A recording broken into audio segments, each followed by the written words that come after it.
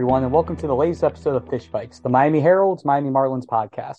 I'm Jordan McPherson, flying solo this week, and just to give you guys a quick note up front, it's going to be a quick episode today, dealing with a bit of a head cold and trying not to drag this out if I don't need to. We're going to dive into Skip Schumaker's intro presser and what lies ahead for the Marlins this offseason a little bit later, but first, I want to start with the World Series, where the Houston Astros beat the Philadelphia Phillies in 6 games. And why am I deciding to start there? That's because when the Marlins formally introduced Schumaker on Thursday as their manager, chairman and principal owner Bruce Sherman said the franchise is, quote, going to continue measuring success by winning championships, end quote. If we're going off that measure, the Marlins are 0 for 5 since Sherman's ownership group bought the team ahead of that 2018 season. Miami's made the playoffs just once, as we all know, in that shortened 2020 season where they made it to the NLDS before losing to the Braves. Since then, it's been a couple more losing seasons. They had the 2 losing seasons before that. And they're at the point where they're once again maneuvering through yet another offseason where decisions need to be made and time is really running out for them to be able to keep the fan base convinced that something's going to be done here. But what they can do before we get to the offseason, the Marlins can learn a few things about both teams that did make the World Series this year. If we start with the Astros, start with player development. And 14 of the Astros' 26 players who were on their World Series rosters were homegrown guys, either drafted by the Astros or signed by the Astros as international free agents and completely brought up to the big leagues from inside the Astro system. 10 of their other players were acquired via trade, and 2 were signed as free agents. Does that sound familiar? Because that's sort of the formula the Marlins are trying to go with, but have yet to have that success. If the Marlins are able to use that system where they're able to build from within, build with their homegrown guys, and be able to identify those guys early in the development process and also develop them, that's been the key part that's been missing these last couple of years. They can follow that path that the Astros have been playing with. And remember, the Astros went through this rebuild phase themselves about a decade and a half ago. They've gone through what the Marlins are going through right now. They are an example of what a successful rebuild looks like. The Marlins just need to figure out a way to execute that formula. And then as for the Phillies, they're just the shining example of if you get into the playoffs, who knows what could happen. The Phillies were the number 6 seed in the National League, the last team to make it in the expanded playoffs. They ended up getting all the way to the World Series. And the Miami, in a perfect scenario, was supposed to be in the Philly spot this year. They thought heading into the season that they were going to be able to compete for most likely a wild card spot. You look at what the Braves did, what the Mets did, and what they had coming into the season. They were clearly 1 and 2 in the NL East. But the Marlins thought if they could squeak into that number 3 spot in the NL East, that could and should have been enough for them to be able to get to the playoffs. Phillies showed that number 3 spot in the East was enough. And if the Marlins were able to do what they needed to do, they could have been hovering and competing for one of those final playoff spots going down the home stretch. They were in contention going into the All-Star break. And then, as we know, everything sort of just fell apart afterward. So player development, getting in, and then magic can work from there. And now to transition from that to how they hope to get there this upcoming season, let's go back a little bit to what happened on Thursday when the Marlins finally were able to formally introduce Skip Schumaker as their next manager. They announced the hire about a couple weeks ago. Thursday was the first day they were able to do everything because of just how things work with the World Series. MLB really tries to have teams do things on certain dates not to take away from the series itself. And you can see with Skip, you can tell that the passion's there, the excitement's there.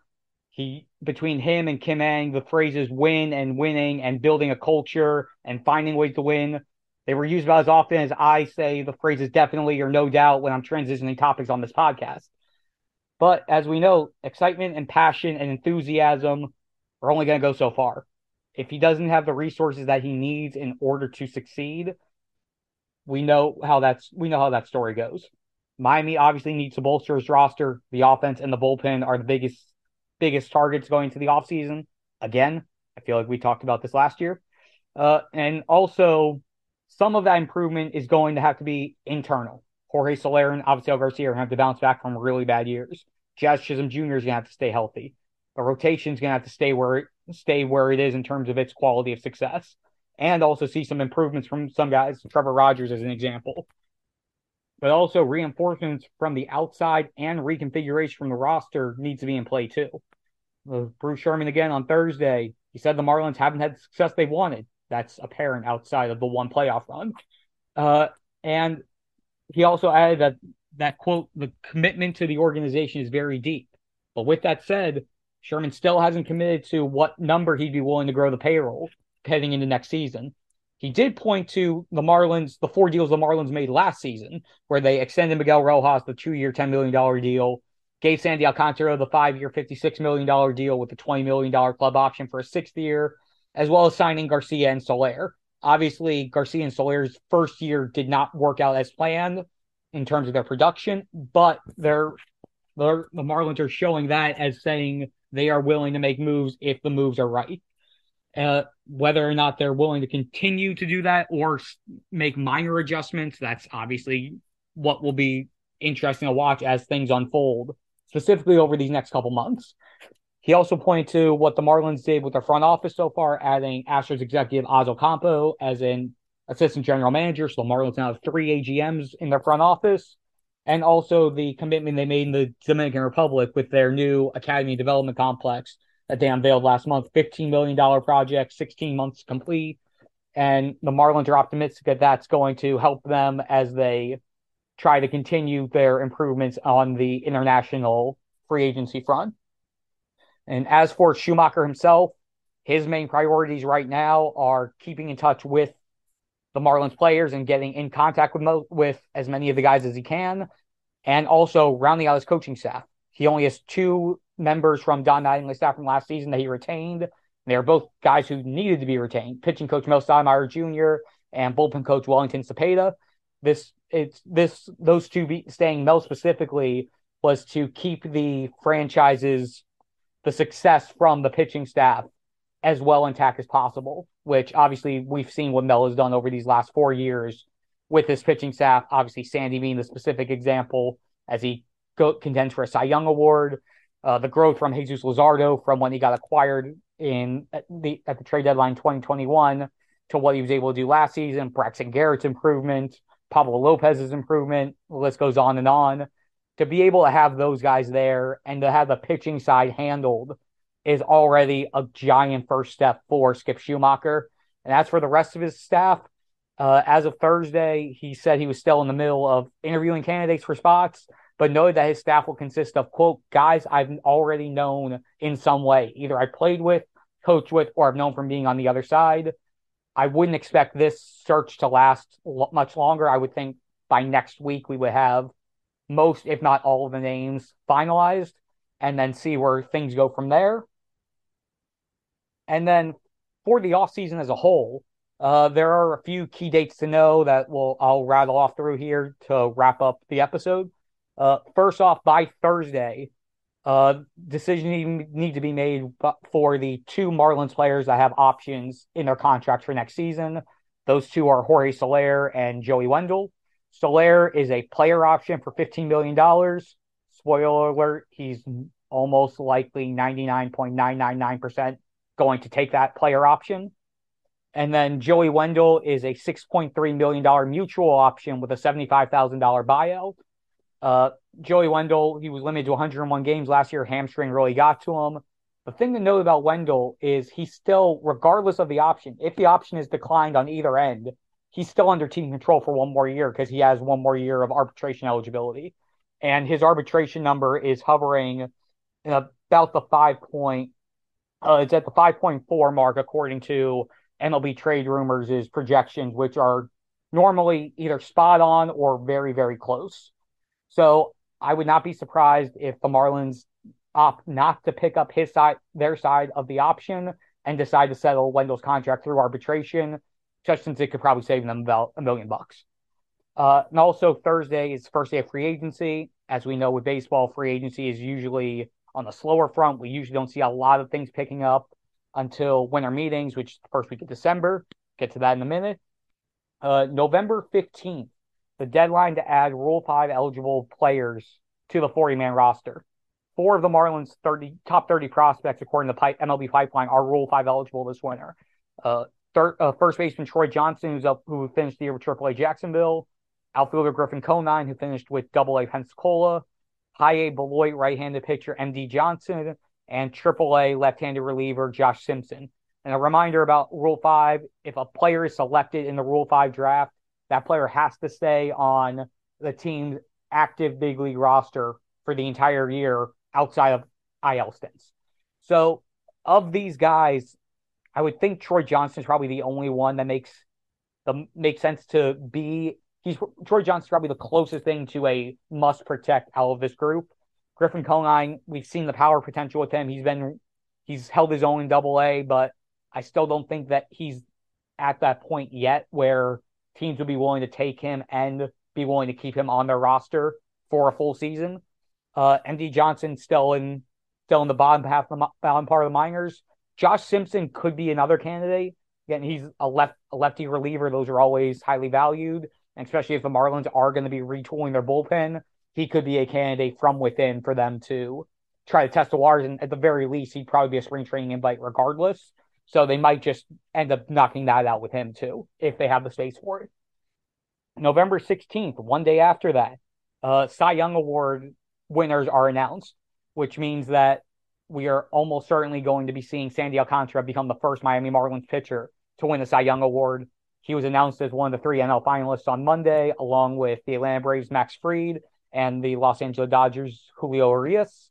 And we've talked on this show many, many times. I've written many, many times the merits for Sandy and basically how it feels like it's him in the field. And I would be shocked if he's not only the winner, but I would think he's going to be a runaway winner for the Cy Young, just based off of, again, the 6 complete games, how far ahead he led the league in innings pitched while still having one of the top ERAs. And just, again, he was just downright dominant all year. So it will be fun to see that, and we will touch more on that as the award gets closer. November 18th, MLB's non-tender deadline. This is the day where teams have to offer contracts to pre-arb and arbitration eligible players, and players who don't receive contracts, which are arbitration eligible guys who are either fringe players or whose expected salaries are deemed higher than their expected contributions, won't be tender contracts and can become free agents. The Marlins have a dozen guys who are eligible for arbitration this year.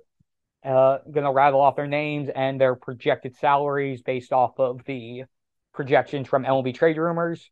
Joey Wendell, if his option isn't picked up, he's at $5.4 million. First baseman designated here, Garrett Cooper, $4.1 million. Right-handed reliever Dylan Floro, $4.2. Third baseman outfielder Brian Anderson, $5.2. Catcher Jacob Stallings, $3.3. Right-handed pitcher Pablo Lopez, $5.6. Left-handed reliever Tanner Scott, $2.7. Right-handed pitcher Eliezer Hernandez, $1.8. Utility man John Birdie, $2.4. Right-handed reliever Cole Sulser, $1 million. Left-handed starting pitcher Jesus Luzardo, $2 million. Right-handed pitcher Jeff Brigham, $800,000. Of these guys, it'll be interesting. I mean, Brian Anderson could be a non-tender option. Eliezer Hernandez could be a non-tender option. Everybody else, I think, is locked to at least get the contract and then figure out numbers what the arbitration numbers are going to be. Especially since, I mean, I'll look at like a guy like Dylan Floro, for example. He essentially finished the year as closer the last 2 years. Even if he isn't the closer for the Marlins next season, having a high leverage reliever for his price tag that the Marlins know and the Marlins trust, that makes sense to keep. Same with, again, Cole Sulser for $1 million. We saw how he was good at the start of the year before he got hurt. $1 million isn't much to have to worry about on that front. Tanner Scott at 2.7, yes, it seems a little high, especially for what we saw from him. But again, if he's a high leverage guy, 7th, 8th inning guy, 2.7 is a lot cheaper than what they're going to get for some of the quality arms that are going to be in the free agent market, or what they might have to give up in terms of trying to trade for a high leverage reliever that may or may not pan out. A couple other dates to knock out: December 4th through 7th, MLB's winter meetings out in sunny San Diego. That's where the hot stove really starts to get hot, and we'll start seeing, hopefully, some dominoes start falling, whether it's directly with the Marlins or indirectly, to start seeing where things lie. And a couple other things that will be happening at the winter meetings. December 6th is when the MLB's first draft lottery will take place. Everybody who didn't make the playoffs has a chance to get the number one overall pick. If I remember correctly, the lottery goes through the top 6 picks. The Marlins have a 2.7% chance to get the number one pick. So yes, I'm saying there is a chance. And then the Rule 5 draft takes place on December 7th, the last day, as it always does. Looking forward to the winter meetings, especially since the last 2 years, they haven't happened. 2020 was because of COVID. 2021 was because of the lockout. So to be able to get back to the winter meetings where literally everybody who's involved in baseball in whatever capacity, front office executives, agents, occasionally the players who are going to be part of the marquee deals if they get made at the winter meetings, everybody's all in one spot. So we get to actually start seeing everything and start getting things rolling and making the offseason feel like the offseason. January 13th, deadline for teams and arbitration eligible players to submit salary figures for the season if deals hadn't already been agreed upon. A lot of times deals do get made beforehand to settle. Usually it's at a middle point between what the team thinks the player deserves and what the player thinks the player deserves. If contract salaries aren't decided by then, the arbitration hearings normally will be taking place between January 30th and February 17th. And then mid-February, spring training begins. Beginning of March, we have the World Baseball Classic, and the end of March, season begins. We'll be talking a lot about all of this as the offseason progresses. Again, we'll have stuff most likely next week, and then we'll probably about every other week from there on as news warrants. So with that, that's going to conclude this week's episode of Fish Bites. Thanks so much for tuning in, everyone. We'll be back again.